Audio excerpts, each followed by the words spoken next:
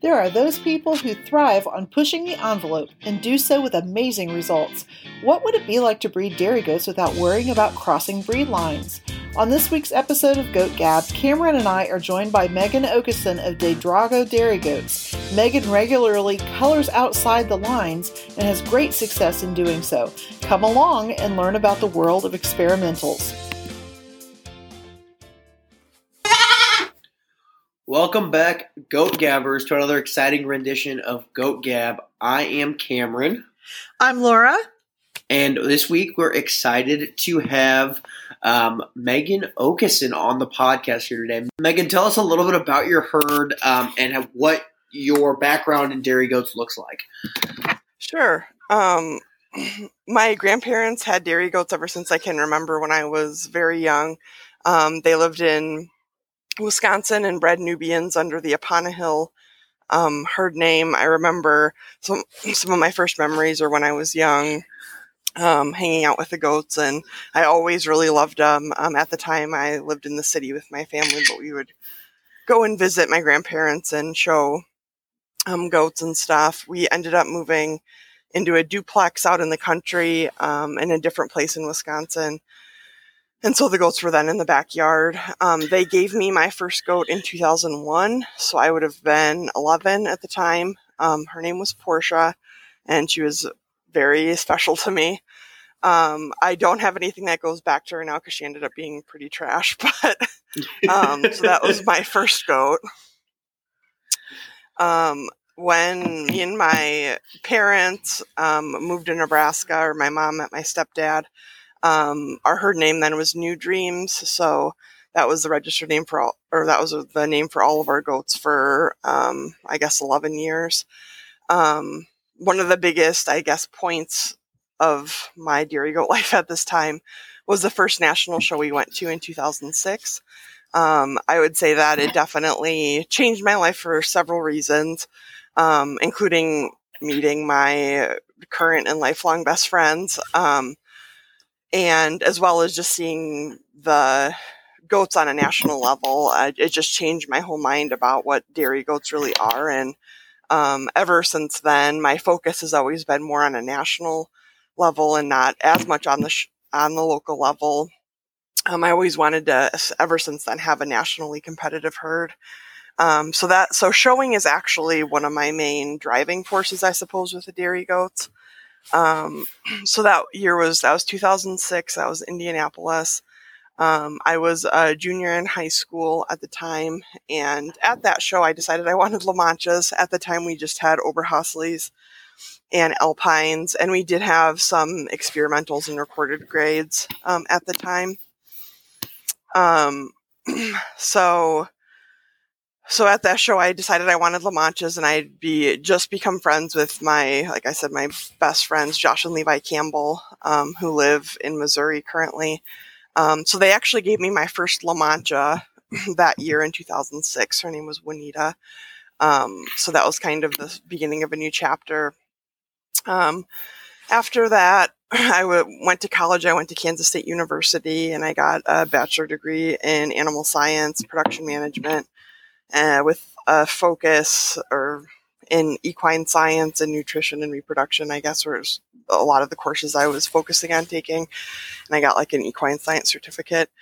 And so during this time, I was an ADGA licensed judge for 4 years. I really, really loved judging. I want to judge again someday, but life and not having a lot of chore help keeps me from that now. That makes a big difference, doesn't it? Yeah. It's hard to get away when, it's hard to get away when you don't know who's going to take care of things at home, and you don't want your animals at home to suffer for you being gone. So I get that. Yeah, definitely. I always love judging, seeing good goats across the country. It's different than even at nationals, but that's one of my favorite things about nationals is seeing goats from all over and what different people are focusing on and doing with their breeding programs. For sure. Perfect. So in 2012, I had to take like ownership of the herd, or I had to essentially do this on my own. So that's when I decided to change the herd name to DiDrago. So I can explain what that means now. So I am a giant nerd, but so it's phonetic spelling of the Italian words DiDrago. So you say it DiDrago, it's D-I space D-R-A-G-O. And it means of dragon. So I wanted my herd name to mean Dragonborn. At the time, Skyrim was like the best game in the world. And I've always loved dragons. Cool. Yeah, cool. And definitely Lori Acton's mom's herd name of Rugistal. I think I might have said that wrong, but that was a huge inspiration. I always loved that herd name and how creative it was, and how I've also liked herd names like Castamer, where it's like a made up word or a combination. So that those were definitely inspirations of my favorite herd names. And it was fun to be able to pick a herd name after I was kind of already in it. Because like when we picked New Dreams, we didn't really know what we were doing at the time. Yeah. So I guess another introduction or the synopsis, and like I said, I put a lot of emphasis on showing, I suppose, with my own goats. So I've bred and owned several national champions, like 3 senior national champions and 4 junior national or reserve junior champions, and also some does that have gotten like udder awards at nationals. I've been premier breeder for experimentals and premier exhibitor 3 different times in 2011 and then 2017 and 2018. I've went to every national show since 2006, except the 2 that were in Redmond, Oregon. In 2015, we had just relocated, me and my partner, down to Kansas. And in 2019, my goats just didn't look very good, so it wasn't worth the haul. So yeah, it's currently a long trip. I just wasn't super happy, and I didn't have like a good national show quality show string, and I could see that. So I wasn't like, proud of the goats that I would have been bringing as a whole herd unit. So yeah, currently I have Oberhasli and experimental. I do have a few Nubians. I ended up selling the La Manchas in 2014, 2015, and then that was actually the same time I decided to get a few Nubians. I'm really good friends with Sarah Kane Wahlberg and Danny Louie in Minnesota, which I think you've done an episode with Sarah. Uh-huh. And so my Nubians all are from them. They're all Blissberry genetics. It is kind of a fun project in the sense that it's completely different. And essentially the Sparknose version of why I got out of La Manchas is that because I didn't have very many, I kind of had to be really selective with my genetics. And so I had kind of tried several different herds and tried different things. And then I just really wasn't happy with where they were at. So if I was going to stay with I essentially kind of needed to start over. And so I decided to get rid of them and focus on the OBS and experimentals. And then I fell in love with a few Nubians that were for sale from my friends. So that accidentally happened. And currently I manage Kanza Vet Clinic in Manhattan, Kansas. The veterinarian, Dr. Deb Mangelsdorf, she also raises dairy goats under the Kanza Kids herd name, and Capra Kanza is her daughter. So most of our, like 95% of our patients are dogs and cats, but then the third most common species are definitely goats. And yes. Dr. Deb is such a great resource for the dairy goat community. I mean, she's really incredible. Didn't hardly know me and gave me some excellent advice on a problem I was having. And she does that all the time. So she's just truly a jewel that we have in the goat community for sure. And I will say, you guys saved my butt when some of my dogs allegedly ate some rat poison in Kansas as well, and we had to come get some. I think it was charcoal or something from you guys. Oh, I remember that. I was like, I need something for you guys, and then I went and I got cupcakes for you guys because you guys are saving our butts. Yeah, I do remember that. That's funny. I had forgotten. Yeah, so that's got to be fun, especially when you get to have goat clients come in. That would be good. Yeah. Yeah, absolutely. So let's go right to talking about what's on our farm. Laura, what's happening at your place? I just had a fun thing happen today. I had two little Sonnenbuck kids. Actually, they were Elizabeths, and one little Alpine buck kid that was, still needing a home, didn't really want to take him to the sale barn. And my stepdaughter took them home, all three of them, and rigged up a little pen. And so their kids are going to raise them. So it's kind of fun to have yet another generation at least playing with some bottle babies for a while. So the numbers are dwindling down in the kid pen, and that always makes me happy. And picked up a load of chaff hay this weekend. So we're going to see how that works for us, trying to start gearing up. Elizabeth sent me a text the other day that said, "Hey mom, 90 days until the national show." And I'm thinking, oh my gosh, 90 days. I don't know about you. No. Yeah, I know. And I don't know about you all, but this time of year is always frustrating to me with my goats because, they're still trying to get their blossom back after kidding. It's been raining a whole bunch here, so there's like nasty mud. Their hair looks gross. The barns look gross. There's mud everywhere. And I just look at them and think, this looks like a sale barn full of sale barn goats. It's just icky. So I'm hoping that maybe the chaff hay will help put a little bloom on them, and we'll kind of see where they're going. So that's it around here. Cameron, I know you're on the road this weekend. Yeah, so I'm currently in Mississippi judging Browsing the Coast in Gulfport. So I spent my night on the beach. And I hate the beach for public knowledge. I loathe the beach. Don't like sand. It gets everywhere, but I ate. But I do love oysters, and oysters are always best by the coast. So I guess I will sacrifice the beach to get some oysters. So I'm down here, judge the Great Goat Show today. It's always rewarding to judge down here and see really good goats and see even better people. So I really am thankful to the people in Mississippi that put on this show. They did a great job. Outside of that, it's been a week of heck in our farm. I'll say that. Seems like everything broke. And it started on Sunday when our milk machine broke. So we spent all week milking 21 and then 22 goats by hand. Twice a day. It was terrible.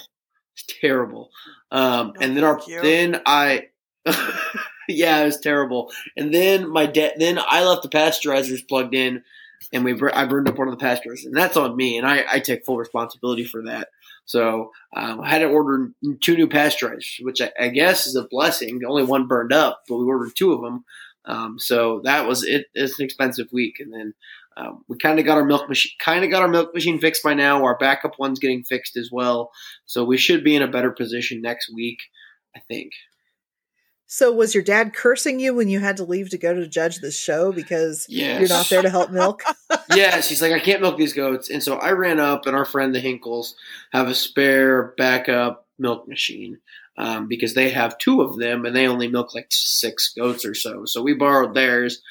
Big shout out to them. I know they don't listen. Big shout out to Redbird Acres for saving our butts once again. And my dad's going to take them out to a nice steak dinner is what I told her, what I told Jenny Hinkle. So, yeah, it's been a crazy week. Yuck.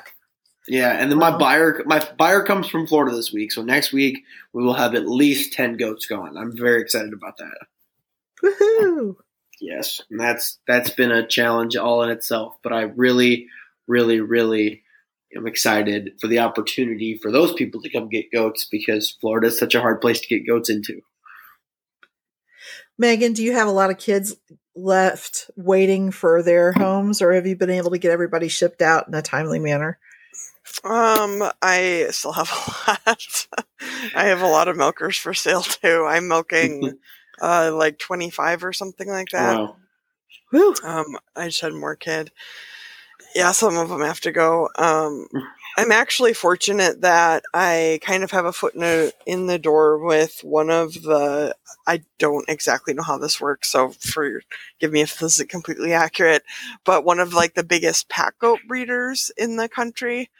So he sells like wethers to people that go like hiking and packing.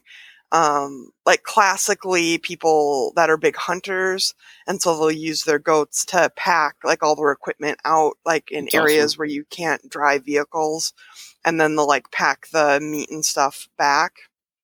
On goats. Mm-hmm. Yeah, it's like a whole Cool. thing. It's really cool. Wow. Yeah. How did you get your foot in the door there? That's pretty awesome. The vet clinic.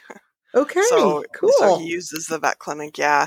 And so he's bought breeding stock from me, and then also buys like extra buck kids.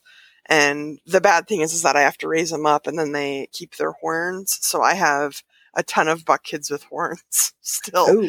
Oh, But they should be leaving hopefully soon, or at least some of them will be leaving, which will help. But yeah, I don't know. My tattoo number is, I think the last one was like 46. And so that's all. So I have like 46 kids on the place right now.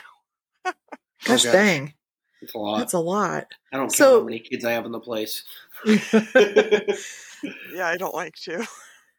We were celebrating my husband's birthday today. He had a big one, but I won't say what it was. But anyway, so his kids were over, and I don't see all of his kids very often. And one of them said, "So how many goats do you have?" And I just shook my head. I said, "That's not a question we ever ask around here. just don't ask." I usually try to get down to 20 by the end of the summer to go into wintertime. So, and I'll make that goal 20. Yes. Oh. I have 20 dry yearlings or 20 yearlings right now. Okay. Well, I mean, if I had the room for it, I probably would. I just don't have the room for it. So anyway, so what else is new with you, Megan? Oh, well, I don't know. I haven't listened to all the episodes, so I don't know if you've touched on it before, but life's been crazy in the last year because of COVID. I feel like I can't honestly give an interview without at least touching on this. And I actually consume a lot of interviews from like my favorite musicians, and so I really appreciate that my favorite musicians both openly talk about mental health.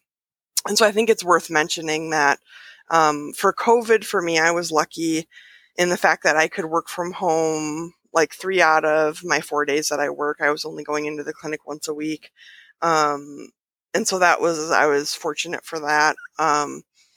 I definitely had a big identity crisis because the goats are like my entire life. And without show season, without appraisal, without anything, it was like, who am I? And I mean, I think as dairy goat people, with the amount of chores that we do every day, you always ask yourself, is it really worth it? And why do we do this? And it's so much work and so much money, and sometimes for a lot of heartbreak. So in the past year, I would say that I've been struggling with my mental health, and I do anyways normally. The whole thing that happened in 2012, which I am comfortable speaking out in kind of ambiguous terms, but my parents essentially made me, we had at the time probably over 100 goats, probably 40 to 50 in the range of mature animals. And I was forced with the decision to take it all over when I didn't have a job and I just graduated college. And that whole experience and a lot of things surrounding that, which do include like mental and emotional abuse and things, it definitely traumatized me. And so that's all things that I've been dealing with in the past 9 years, I suppose. And so this whole COVID thing was not very easy for me. One thing I've always said that in high school, definitely animals are kind of like what saved me, and the dairy goats, and then definitely my horses. But so this time around, I've said that music and art has really saved me. You guys may or may not have noticed, I hardly interact with any of the dairy goat world on Facebook anymore. And so I just really try to focus all my time and my attention on things that bring me happiness, which, as sad as it is to say, is not always the dairy goat community. I love people, and which is why I was actually excited to do this and talk to you, both of you, because I consider you both good friends. And that's always the best part of the shows for me too. And obviously I've met my best friends through the Dairy Goats, but social media can be toxic anyways, which is a whole other thing. But so within the last year, I've been spending a lot more time getting more into music and artists that I like. And then also I've been doing some more art myself and things like that. I think, Megan, you've brought up some really good points. I know that for me, Dairy Goats have gotten me through a lot of really hard times in my life when sometimes it was just the act of knowing that I had critters outside that were waiting for me and were happy to see me, no matter how I felt inside, got me putting one foot in front of the other when I couldn't. And so I get what you're saying totally on that. Animals can be really healing, and they always see the best in us, no matter how awful we feel about everything else in the world. Yeah. It doesn't matter to them. And I think that's a pretty special thing with them.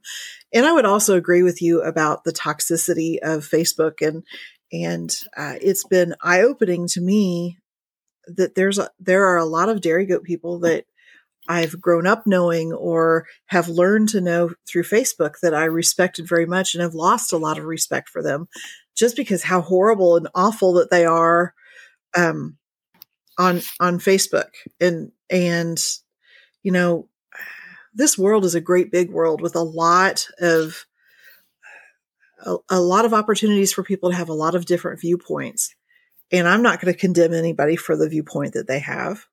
If you're nice to me, I'm going to be nice to you. And I think it's a healthy thing sometimes to step back and just say, I'm done with this. This is bringing nothing but sorrow to my life. Oh, I just wanted to say thank you for bringing that up. And mental health today in 2021 is so much more important and so much more valued in society than it has been in the past. And I applaud you for bringing that up, and I appreciate that, and especially highlighting some of the stuff. So thank you. Yeah, hands down. And I've always really appreciated hearing about it. One thing that, this is kind of a side note, but one thing that I've always followed and I found value in, and it started originally as like this project, but so I follow like a Twitter account, and then there's a website. It's called Post Secret. And the guy that runs it, Frank Warren, he started with just like as a project, like send me a postcard with your secret on it. And it's evolved into this amazing, creative, artistic, awesome thing. And so people send in their secrets about anything. So some of them are funny, some of them are sad, some of them are, incredibly honest. And I've always really found value in that. I followed it since the early 2000s. And so every Sunday he posts new secrets. They're really easy to all the links are on Twitter every week. So I find a lot of value in that. One thing I would just mention with the whole social media thing, specifically for me, and it's kind of, I don't know, my personality, I suppose, is that I like to agonize over everything. And I agonize over just like different things I think about. And so I think so my favorite musician, I have to give him a shout out, is Frank Turner. He's from United Kingdom, and his music is incredible. He's an amazing songwriter. So he has this song, and it's a B-side, like no one knows it, but it's called Cowboy Chords. And so the song is essentially like, I know how to play my guitar. I know how to take care of it. I know how to do this. Like I'm at that point, and now it's like moving forward. And I definitely feel that way about the goats now. So it's like, I know how to take care of them. I know how to like do my breeding program. And so like that part of Facebook is way less important to me now. And like, it's not that I don't enjoy reading others' opinions and the way they do things. Of course I do, but it's less like I know what I'm doing with my own.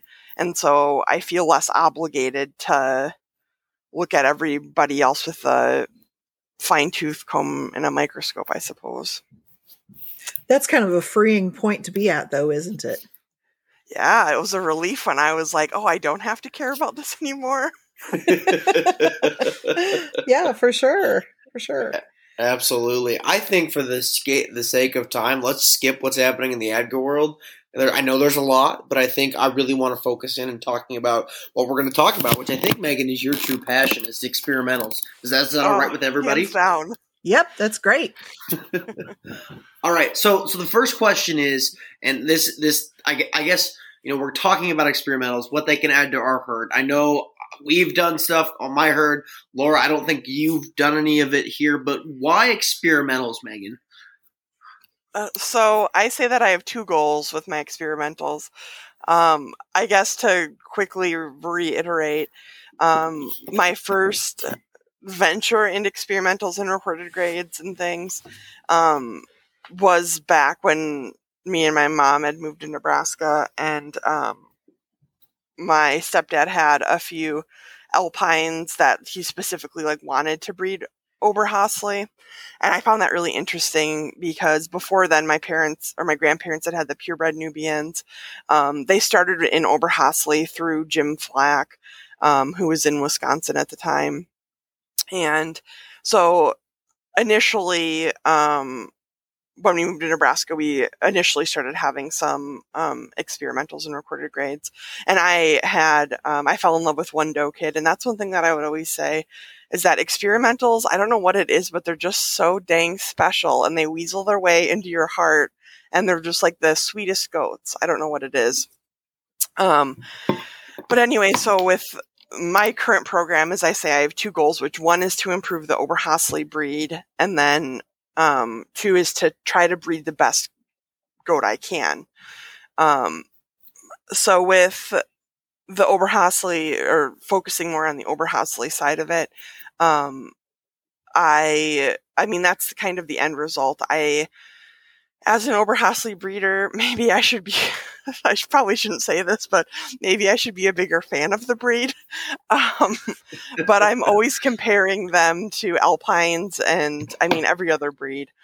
And, frankly, a little disappointed.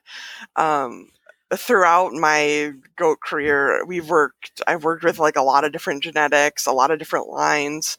I think I had a purebred once upon a time, but mostly they're all Americans, as most of the Oberhasli breed is. And so my goal is to bring these improvements, I suppose, and this vision into improving my American herd. All of my American herd now in some line goes back to an experimental line that Jeannie White, her name was Whitehaven. Well, I think they do have a few goats again in Oregon. So all of my American Oberhasli go back to that now. But I've worked with a lot of other lines, and some of the lines I don't have in my herd anymore, and that's just because you have to pick somebody, and move forward. Right, but you're the experimental doe that they all go back to. She was a pretty phenomenal doe. Yeah. So yeah. Almost all of them go back to my 2010 national champion, Whitehaven Mocha. We had other maternal sisters. So her dam was Whitehaven Chocolate, who is actually the 1999 junior national champion. And her dam, Whitehaven Fudge Ripple, I believe I'm correct in saying, is behind some really incredible tempo alpines. Like Tokay and Tetrazzini go back to her. So that's actually the same dam line. So there's actually been national champions from 3 different breeds in this dam line, because then I have some Obes. And cool. So Mocha's 2012, actually 2012 twins, Raja and Esmeralda, or the 2016 and 2017 Oberhasli national champions. So, and that's serious stuff there. And I just pulled up because I had to remember, because it's been a while since I've looked at your website, Megan, because I don't deal with experimentals a lot, but I'm always curious. And I had to bring up Mocha again just to remind myself, and that tremendous memory system she had. And she wasn't a slouch either when competing at some of the biggest fairs. I mean, she won at Minnesota, she won at Nebraska, she won at Iowa, it looks like. You know, she was best in show at Nebraska. I mean, you know, these are serious shows in the Midwest. So this experimental just wasn't, you know, your run-of-the-mill experimental just to try something out. This was a doe that was competitive for a long time across many different states. Yeah, I showed her as an age doe even. Yep. Yeah, I'm looking at her. Go ahead. Oh, I was just going to say, I was going to go move on, so. Yeah, go ahead. Yeah. Yeah, so with my American Oberhasli, I actually... And I think there's a lot of value. I use a lot of experimental bucks. Actually, most of my bucks are experimental. But so I definitely, well, I keep every generation. I have an experimental buck that doesn't meet breed standards. That's how crazy I am. But most of the experimental bucks I have will have American daughters. And because they follow the same percentage lines, if anybody is listening to this and has questions about why the guidebook contradicts itself, the fact is that it does. But definitely, I've talked to many people and I understand very thoroughly the rules. And so experimental bucks, they essentially, for the percentages are just the same. To have an American buck, they just need to be one more generation. So instead of being 87, is it 87 and a half? Or 80, they have to be one more generation to be American themselves, but there's no negative to using an experimental buck besides the only thing is that you can't show them. But they're American, they have American daughters, and they fit in the generations just as if they were a doe when you're talking about their daughters. So I have some experimental bucks that are 75% essentially or second generation conforming, and that's a really a big way to make a experimental like doe who's first generation conforming have a big impact on your American herd or my American herd as far as what I'm doing. And with this goal of like trying to look at or improve the Oberhasli breed specifically, I do have experimentals both that do conform and that do not conform. And I don't mind the ones that don't conform. Definitely if someone was wanting to just focus on this improvement of a specific breed, you could be really hard with your culling and only keep animals that conform to breed standard, because then you'd be back to American in a jiffy pretty much. So it sounds like you're doing stuff with bucks. What about with? So it sounds like you're doing stuff with bucks, but what are you doing with your doe bases as well? Because I notice when I look at your website, you have different doe lines as well. Yeah, that might not be Oberhaslis. Yeah, so this goes to my second point, which is probably the bigger one, to be honest, but I need to give the Opes a fair shake to start with. So my other goal with experimentals is just to simply try to breed the best goat that I can. So right now, besides my whatever yearling milkers I have, and this is something that I don't really say about my goats all the time, but I have, for my experimental show string this year, I should have 6 does. And this is, I believe, the strongest show string I've ever had of one breed. All 6 of them are animals that I can say I'm actually proud of. And all 6 of them, I have a list in the barn because I just thought it was cool. So I have 6 does, one 7-year-old, one 4-year-old, one 3-year-old, and then 3 2-year-olds. So out of all 6 of them, 3 of them go back to Mocha, who we were just talking about. 3 of them go back to one La Mancha experimental line that I've been working with, and then 3 other ones, so it's like kind of overlapped, go back to another La Mancha line. So all 6 of these does are actually Oberhasli, Alpine, and La Mancha percentages somehow. And I find that really cool. I've, one of the 2-year-olds that I'm selling is 50% Alpine, 50% Oberhasli, but she's just not as good. And that was like a newer line that I tried to bring in and work with. She's just not as good as the other stuff I've been working with a little longer. I have two distinct La Mancha dam lines. So one of them actually goes back to that first La Mancha that Levi and Josh gave me in 2006, Juanita. So my 7-year-old that I'll be showing at, hopefully at least at Nationals, Moxie, is a granddaughter. And then I have another granddaughter of Juanita, Pangea, who is our queen. So both of their dam, they were produce a dam, Moxie and Pangea. Their dam, Pandora, was 50% La Mancha, 50% Oberhasli. And so Pangea is actually an AI to Tempo Aquila Freelance, who people should know from the West Coast. And she, I hope if anybody knows any goat from my herd, they should know Pangea. She's been best in show multiple times. She was almost reserve national champion twice. She won her class in 2000 and, what was Wisconsin? 2017? 17. Yeah, as a 4-year-old, she was first with First Udder. And then the following year, 2018 in Columbus, she was second with Second Udder to the national champion. She kidded in early June that year, and Nationals was in late June, and so her mammary just wasn't big enough for her body. So, but when she was born, so she's a crazy percentage for an Oberhasli breeder, half Alpine, quarter La Mancha, quarter Oberhasli. But when she was born, she was immediately like special. And she was born in, she was the first year of the D Drago herd name. So this was kind of during a tough time in my life. And I was like, if I have to get out of goats, I'm at least keeping her and a friend, because she's the only goat you ever need. And she is beautiful. She is one of my favorites. Yes. Okay, so I'm going to bring up another favorite, Megan. Yeah, you haven't mentioned the Mudblood Princess. Yeah.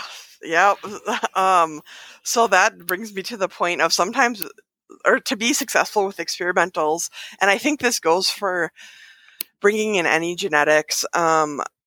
Because if you think about it, experimentals are just like the more crazy way of bringing in outside genetics. Like you just have 0% inbreeding, but you can have 0% inbreeding with staying with your own breed. So it's like a heightened version of bringing in outside genetics.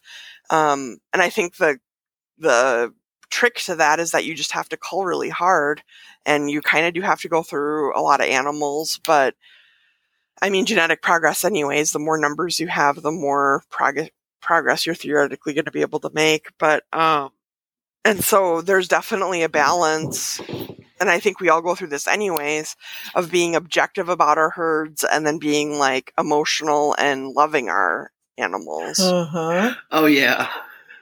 Yep. And so I did try she was an Esmeralda daughter who was half Nubian and out of a really good Nubian rock hard.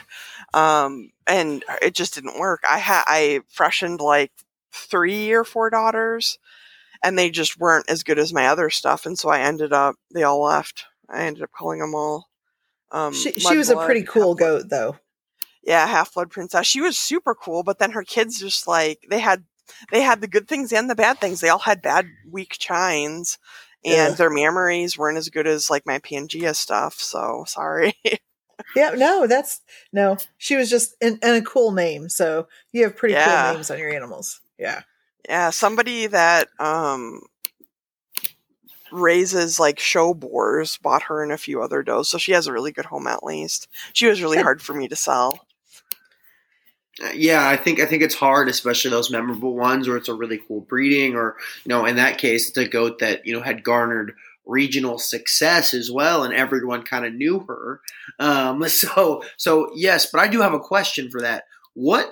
Thinking about the experimentals, what specific traits are you trying to improve, especially in your Oberhaslis, kind of with these experimental goals and mad scientist playground you're playing in? Sure. That's a great compliment. Thank you.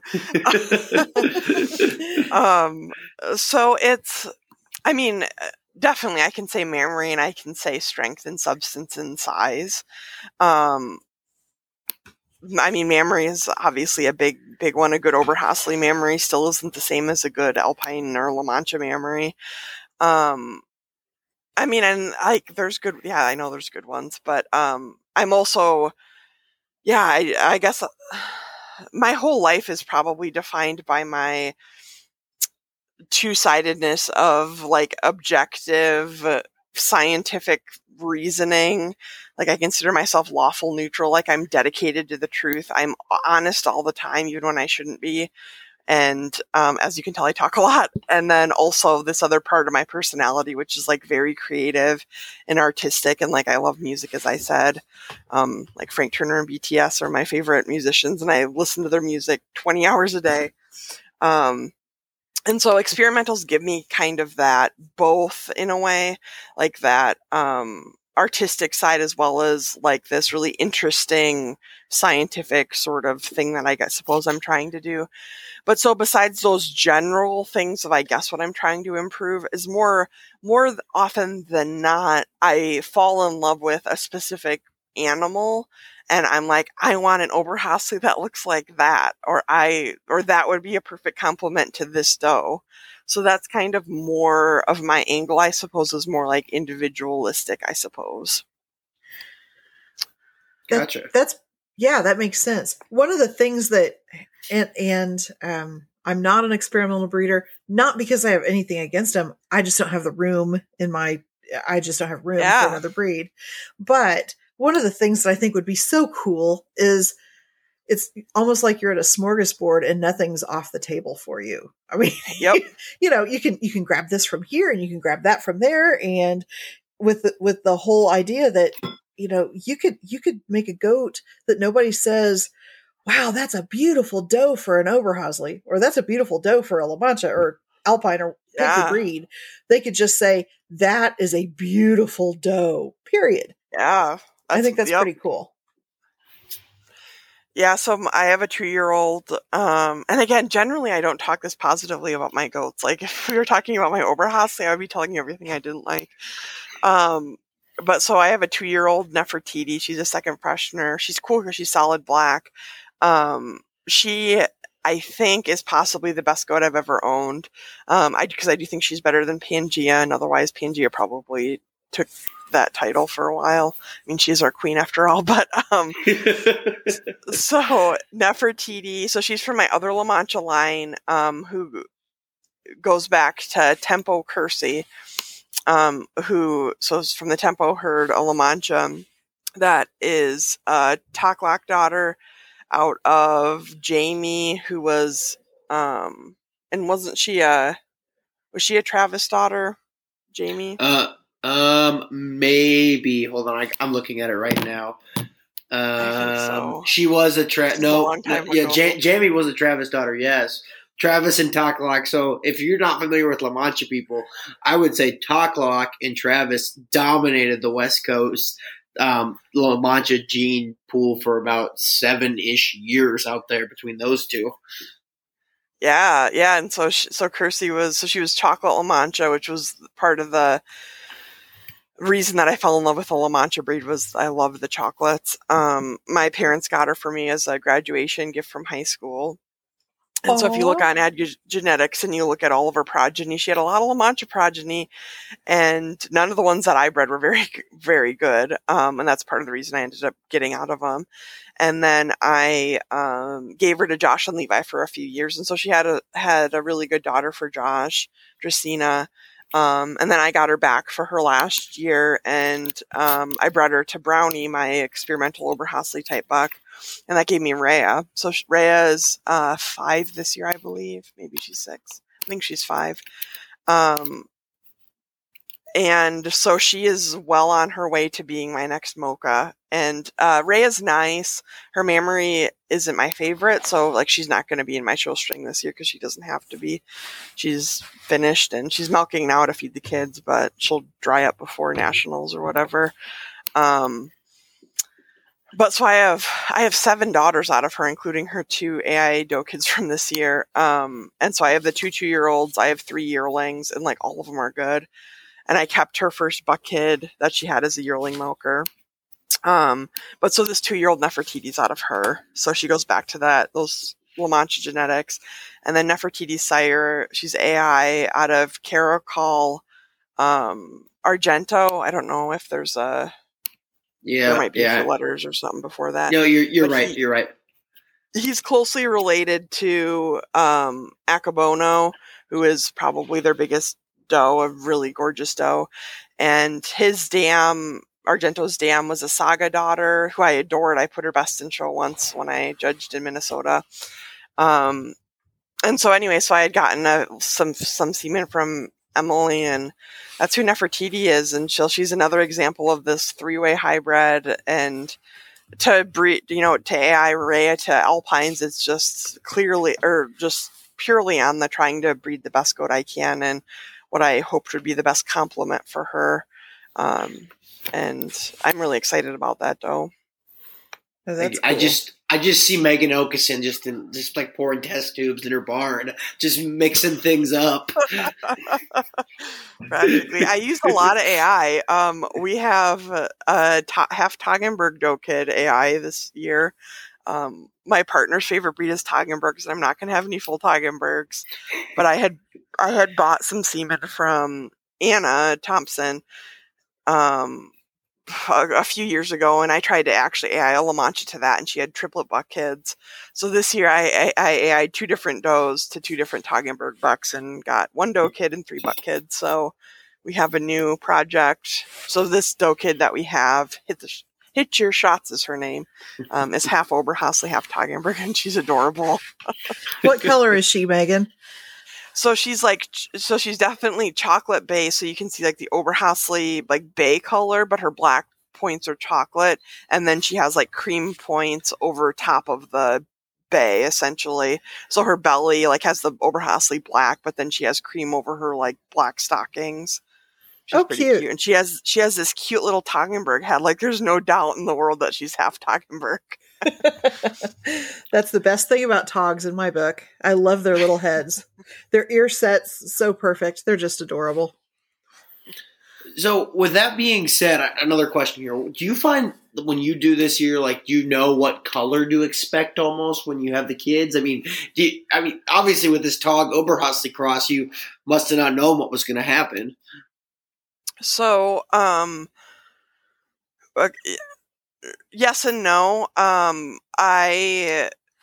As I'm a nerd and everything else, I know equine coat color genetics very well. The goat color genetics are different because everything is, I'll spare you the gritty details, but there's less like loci, which are the place on the chromosomes that color is, like the bases where color is determined. Everything theoretically for like the base pattern is all on the same loci. So there's theoretically like a limited number of options or alleles that can be there. And there's other modifying factors. So like white is separately controlled and like dilution factors are separately controlled.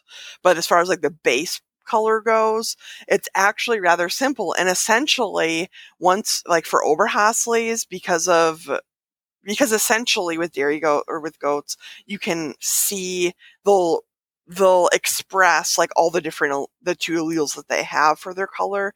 So therefore, like for Oberhaslis, once you get correct color, I've never lost it.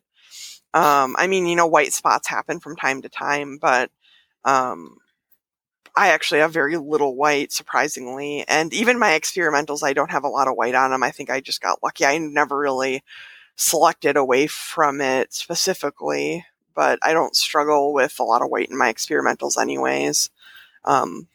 Yeah. Gotcha. So Megan, a question for you. I've always kind of been mentored into believing strength in line breeding to help solidify positive traits that you're trying to breed and so forth. Line breeding, I think, would be very difficult with experimentals. So, how do you work that out? How do you get consistency in those lines? Yeah. So, and I think this is related to a similar question that I have been subjected to, I suppose is maybe a polite way of putting it, about how do you not like dilute the improvements that you make. So like, yeah, sure, a half Alpine will be really beautiful, but how do you, like, by the time it's an American Oberhasli, you're going to lose all those things that you've gained. I've heard people say that, and that's a reasonable assumption to make. And maybe sometimes it can. And most people that do experimentals do it on accident, or they have one or whatever. And side note, but I think we kind of touched on this earlier, and I think it's important to say, is that the herd space, as we were talking about, is like the most limiting factor that we have with goats.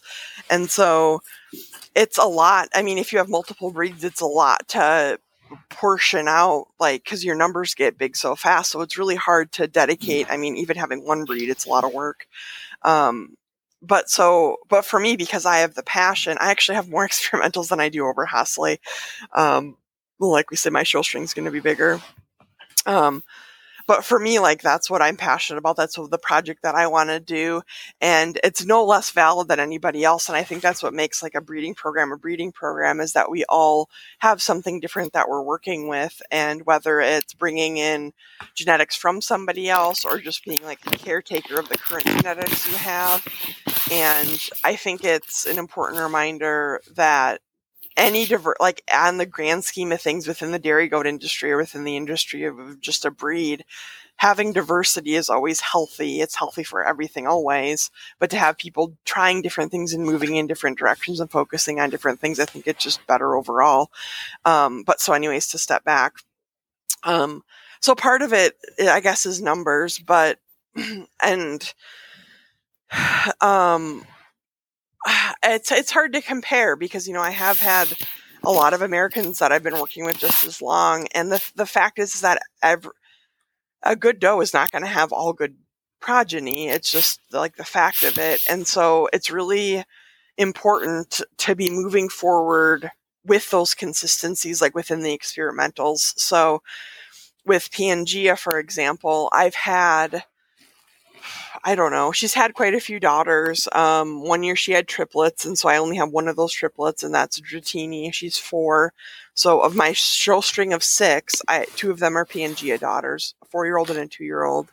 And they both have the balance of, I think, what makes Pangea both great. They both thankfully meet Oberhasli breed standards, so they're both just right at 50% Oberhasli, and then they have Alpine and La Mancha, of course.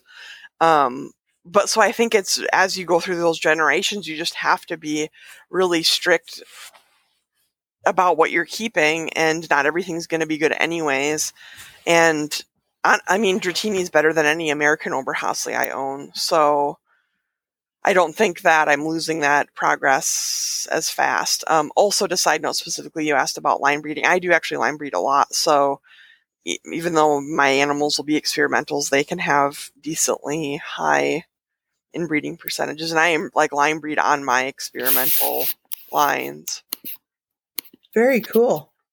That's interesting because, you talk about how you can pull in pieces of different things, and if you could see me here, I'm like hand gesturing everywhere, up and down, pulling in pieces into Megan's experiment here. But then you talk about line breeding, and I think about line breeding in terms of my breeding program, Laura's breeding program, because we both have purebred alpines, and when it's kind of a core to what that is. It does it look differently than maybe a purebred alpine breeder, or maybe a purebred Oberhasli breeder, or somebody that does a lot of line breeding. I think it has to be actually really similar to bringing in outside genetics. I mean, like bringing in a buck from somebody that's, even if it is purebred alpine, you still use it on a lot of, or you get a certain number of daughters and you have an idea of what it's working, but then you only keep the ones that are good, or the ones that had the improvement you were trying to make. And without crossing with so with experimentals, obviously you have hybrid vigor. So it's like a well-known thing in other species that having a lower percentage inbreeding means that they perform higher, they grow bigger, they milk more, whatever traits you're tracking. The reason they don't do it with Holsteins in like the commercial industry is just Holsteins are better than everything else, like for what they're breeding for. But so there's definitely hybrid vigor with experimentals, which makes them good. But yeah, I think it's just being strict about keeping, and I mean, some of it is being objective and being like, that didn't work. But I think that's true. I have more good experimentals than I do Oberhaslis, and I had more Oberhaslis than experimentals for a long time. So I don't know that experimentals were actually less successful. I don't know. It's hard to say. Is Either it that or I easier? just got lucky. Well, I wonder too, maybe, a lot of people will hold on to animals, and I know that I'm guilty of this at times. Hold on to an animal that if you didn't know the pedigree behind them, they would have been out last week. But, this is so-and-so's daughter and this should work. And I could see where maybe with experimentals that might not be quite as much of a push to keep it. I don't know, maybe not, but because you can reach out to another line or another breed and add in some things, maybe you're not going to be so stuck on pedigree. Yeah, maybe potentially. And for me, I always, whenever I'm doing anything, if I'm bringing in, even if it's like an American Oberhasli or whatever, whenever I'm trying to bring in something from somebody, so like in, I don't know, guessing the year 2011, I judged something like that, Tucson, Arizona, and I saw Sandy Van Echo's goats in real life. And that year, I actually, from Dr. Deb, I bought a buck that was actually Raja and Esmeralda sire. I bought a buck that Deb had for a few years, and then I also AI'd to another Sureco buck. So whenever I bring in new genetics, I always try to do it in multiple ways. And actually, Nefertiti is an example from that. So I mentioned I have another 2-year-old that's half Alpine, half Oberhasli that I'm selling. So she's out of a Caracal that I bought. So that year I bought Ansari, who's Akabono's full sister, and then I AI'd Rhea to a different Caracal buck. So whenever I bring in new genetics, I always try to do it in several different ways, because you just never know what's going to be the best, and at the time you make the best decision you can, and you don't know which one's going to be the most successful. But then there's a point where you're able to evaluate what happened, and sorry to say, but you cull the bad stuff and you move forward with the good stuff. And sometimes that's been cases for me with lines where it's just bad luck, with somebody dies or somebody only has bucks and you don't have anything left. And it's like, sorry to say, but that's just how it goes, and you need to move forward. It's hard, though. Good advice, though. Yes, I agree on that. So, Megan, it looks like you had some questions for us, because you're gonna be the interviewer right now. It sounds like. Sure. Yeah, I was wondering what you guys have done with the experimentals or recorded grades. Laura, go ahead. Oh, mine's short and sweet because, I mean, Alpines, again, I have a small herd, and my oldest daughter, Elizabeth, wanted to get into Sonnens. So we've had Sonnens, and, we've been really fortunate that we've taken them places sometimes to breed, and we've attempted to AI. And sometimes they just get bred by the Alpine buck because that's the only choice that we have. So that's my experience with experimentals. Most of the time they didn't stay around. Just, again, it's a numbers thing, Yeah. Elizabeth wanted to grow her Sonnen herd, didn't really care about growing an experimental herd. So they went on elsewhere. Actually, one of the experimentals, though, that she bred was in the top 10 in experimentals, I think, on butterfat one year. So that was kind of fun. I'm like, wow. Oh, cool. Yeah. So that's really it. That's the limit to my experience with that. So.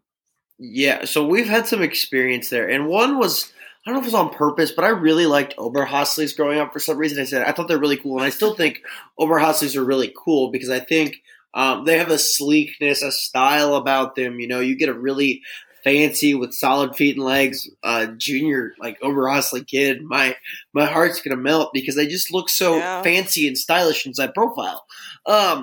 But so I don't know if we got one or my dad bought one in a rat. I don't know. I was younger. I really wasn't really privy on a lot of the details, but it was an Oberhasli recorded grade. It was Oberhasli Alpine, so we could breed it up Alpine, which was fine. And this is where we got, and basically we didn't know what to do with it. So we're like, okay, we'll breed it Alpine. We bred it to Saga, which you noted in our show notes, which I always appreciate. And she was the reserve junior national champion one year. I think it was 2008. Yoda was her name. Yoda was. Yep. She never really stood on the farm very long. Again, that wasn't I wouldn't say that was by design, though. You know what I'm saying? It was just like I needed a buck, kind of like just like Laura said. Yeah. But the other cross we've tried to do Sable Alpine cross, where we've tried to give some traits from our Alpines to our Sables. And we did it where we bred an Alpine doe to a Sable buck, and that was kind of our plan. But I don't think it panned out to what we thought it was going to be. And I don't think we stuck with it long enough. We didn't see the traits in the recorded grade that we thought we were going to see. Yeah. Interesting. So, yeah, I guess, you have this design plan in your mind of what it's going to look like, but then sometimes it just doesn't material out, and you might get – would you say sometimes when that happens you get kind of discouraged at the breeding or something like that, Megan? Well, like that Nubian line that I tried, that was a bit discouraging. Actually, Nationals were in Minnesota in 2013, I think. We ended up getting the Toggenburg raffle kid from Anna Thompson, and Wikiwachi was her name. And when she freshened, her mammary was like well attached, but where the teats are like really, really forward, and she just wasn't the best. And we had a brownie daughter out of her, and then that doe ended up like not turning out, and she like got mastitis after she freshened, and then like tried to, get something out of her to keep, and then that doe kid was like ugly, and so they just all left. It's definitely sometimes it's a dead end. Happened. Yeah. And yeah, well, and then sometimes you get bucks and only bucks, and then you're just like, that was a waste. But I mean, that happens with American stuff anyways. Yeah, no, I feel like that could be the biggest showstopper for, having excitement. It doesn't really pan out, or they have bucks, because, I feel like that could be for lack of a better term, a buzzkill. Yeah. Yeah, I don't, I've tried, or I've had, different lines and, like trying different things. And then, I'll, well, I mean, even in my Americans, I do some pretty hefty line breeding. And then, I mean, always it's like you either get something good or something bad or something middle of the road. And then you always try to just work with the best stuff and move forward. But I think percentage wise, I've had more success with, probably because of hybrid vigor, of definitely that first generation being good. And then, the second generation, I guess you just have to be, unless you do another outcross like I like to do, then you get something even better. But I think for some of the lines, I definitely can see improvements go, like that improvement being carried through, and then sometimes it's not. And when it's not, you don't need to work with that anyway. So you end up keeping the stuff that the traits that you want are consistently transmitted anyways. So like Pangea, I mean, she's a cool doe and she's big. Her thing, which goes back to that La Mancha actually, is a ton of strength of bone, a ton of depth of heart girth. And her two daughters that I have definitely have that, Dratini and Mew. I've kept a ton of Dratini sons and she's only 4. I'm keeping another one from this year. But I've definitely so I have some American Oberhasli yearlings that are out of the first Dratini son that I had, and they definitely have that improvement in strength of bone and heart girth that has to come from Pangea and Juanita before her. So it can work, I suppose. That's pretty exciting. Yeah, that's Megan. Do you have any other mad scientist wisdom here on experimentals? Maybe how somebody could maybe take that first plunge into the mad scientist world of experimentals. And it's not a bad world. I want to live in that mad scientist world too. Oh, that makes me so happy. So overall I do it, or I've done it by like literally falling in love with a doe of some other breed. So most of the time it's Alpine, because Alpines are good, as we can all agree. So sometimes it depends on the day. I don't know. Well, and so I've used both purebred alpines and American alpines, like Pangea's freelance and Nefertiti's Caracol lines.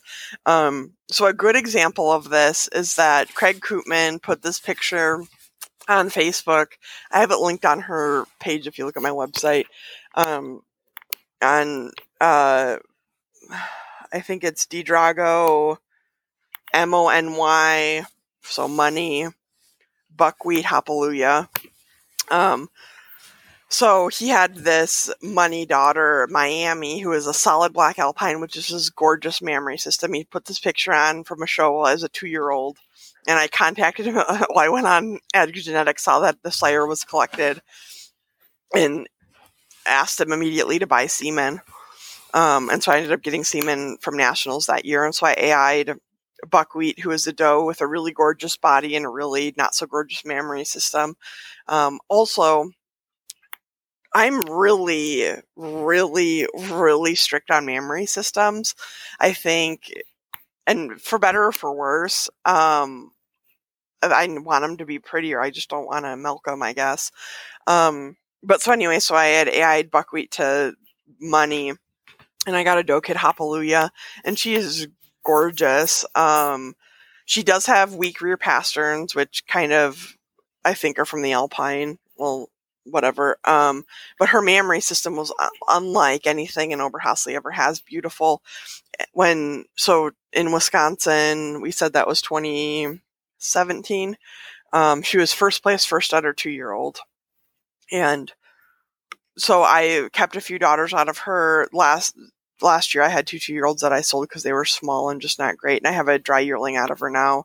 But I sold her last year to a friend in Nevada who shows. And that was just because I needed, and sometimes I'm not, I guess as a personal breeder, I'm not afraid to sell some really good goats, especially to someone who I know will take care of them or our friends. But because I kind of view and I guess this does tie in with experimentals overall, I kind of view my herd or the lines I'm working with as if I'm the keeper of their genetics. And so with Hapaloosa, I think that breeding was really cool and I think I got something good, but I didn't feel like I had to be that keeper anymore. So I can pass that torch to someone else. And if Jennifer London has something amazing come out of Hapaloosa, then I'd love to order a buck back. You know what I mean? I'm not afraid to sell permanent champions and stuff. I think that is a laudable thing to say, and I think more people should be willing to do that, including myself. Me too. It can be hard. I agree. And I feel like if they've stayed on the farm for so long, you have a emotional attachment to them, as weird as that sounds. Oh, yeah. Well, that was Hapaloosa last year, because last year I think she was 5 last year, so she's 6 this year. And that's what I said is if they're here that long, if they're here when they're 5, they're probably staying forever, which we all have limited space and all that. But I knew if she wasn't, that was the only place she was going to go if she was going to leave. And it's related to, I am really emotionally attached to my goats, and Pangea is retired because she has a mystery lameness, and so she's actually free range. But when those few does that do earn their spot and they do a lot for your herd, like Raja, I didn't breed this year, even though she looks amazing and she could have easily kidded. It was just I'm at the point where I have 2 good Raja daughters. I have a Raja son to work with. She did enough for my herd, and so I don't breed her. And so I have 3 retired goats now, and then I have some, like I said, that I kid, and then I'm not going to have them in the show string just because I don't need to. Yeah, and just a reminder here for people that might not be familiar with Raja, she was the 2006 ADGA National Champion and Reserve Best Udder there. So a beautiful goat in her own right there. So yeah, she was gorgeous, gorgeous, gorgeous doe. One of those does that the pen all dry. Well, she's one of those does though that when I saw her at her very prime, I'm like, and that is a goat that you don't have to excuse as an Oberhasli. I mean, she'd be a good goat in any breed. And I just think she's beautiful. Yeah. Oh, that's a great Beautiful. compliment. Thank you. Well, it's very well deserved. And Esmeralda, too. They're both just beautiful, beautiful does. Yeah, it's an incredible thing to have littermate sisters like them. Yeah, very much so. Absolutely. Well, right, Cameron, do we know what we're going to do next week? We were thinking about that because I have a wedding to go, ceremony of renewal vows, wedding, whatever you want to call it, from COVID, canceling it. That's a goat wedding, so that shall be interesting to see if we could get that together. I know that group was trying to get me in on their tea time as well because they have a tea time and alas, I have to work. So I don't know. We'll figure something out for next. We're gonna mix it up next week. Megan, again, we talked about social media, but where can we find your goats on the internet and maybe on Facebook too? Right? Yeah, my website's out of date and my Facebook's out of date. But yeah, I do have a Facebook page, Deidrago Dairy Goats, Deidrago. The A does have dots over it sometimes. And my website's deidrago.net. I'm Megan Okeson. You can find me on Facebook too. I need to update it, but there's another project for life. I think everybody says that. Oh, I have a website, but it needs to be updated because I know that's my song too. So that's me right now. So awesome, Megan. We really appreciate you hanging out with us.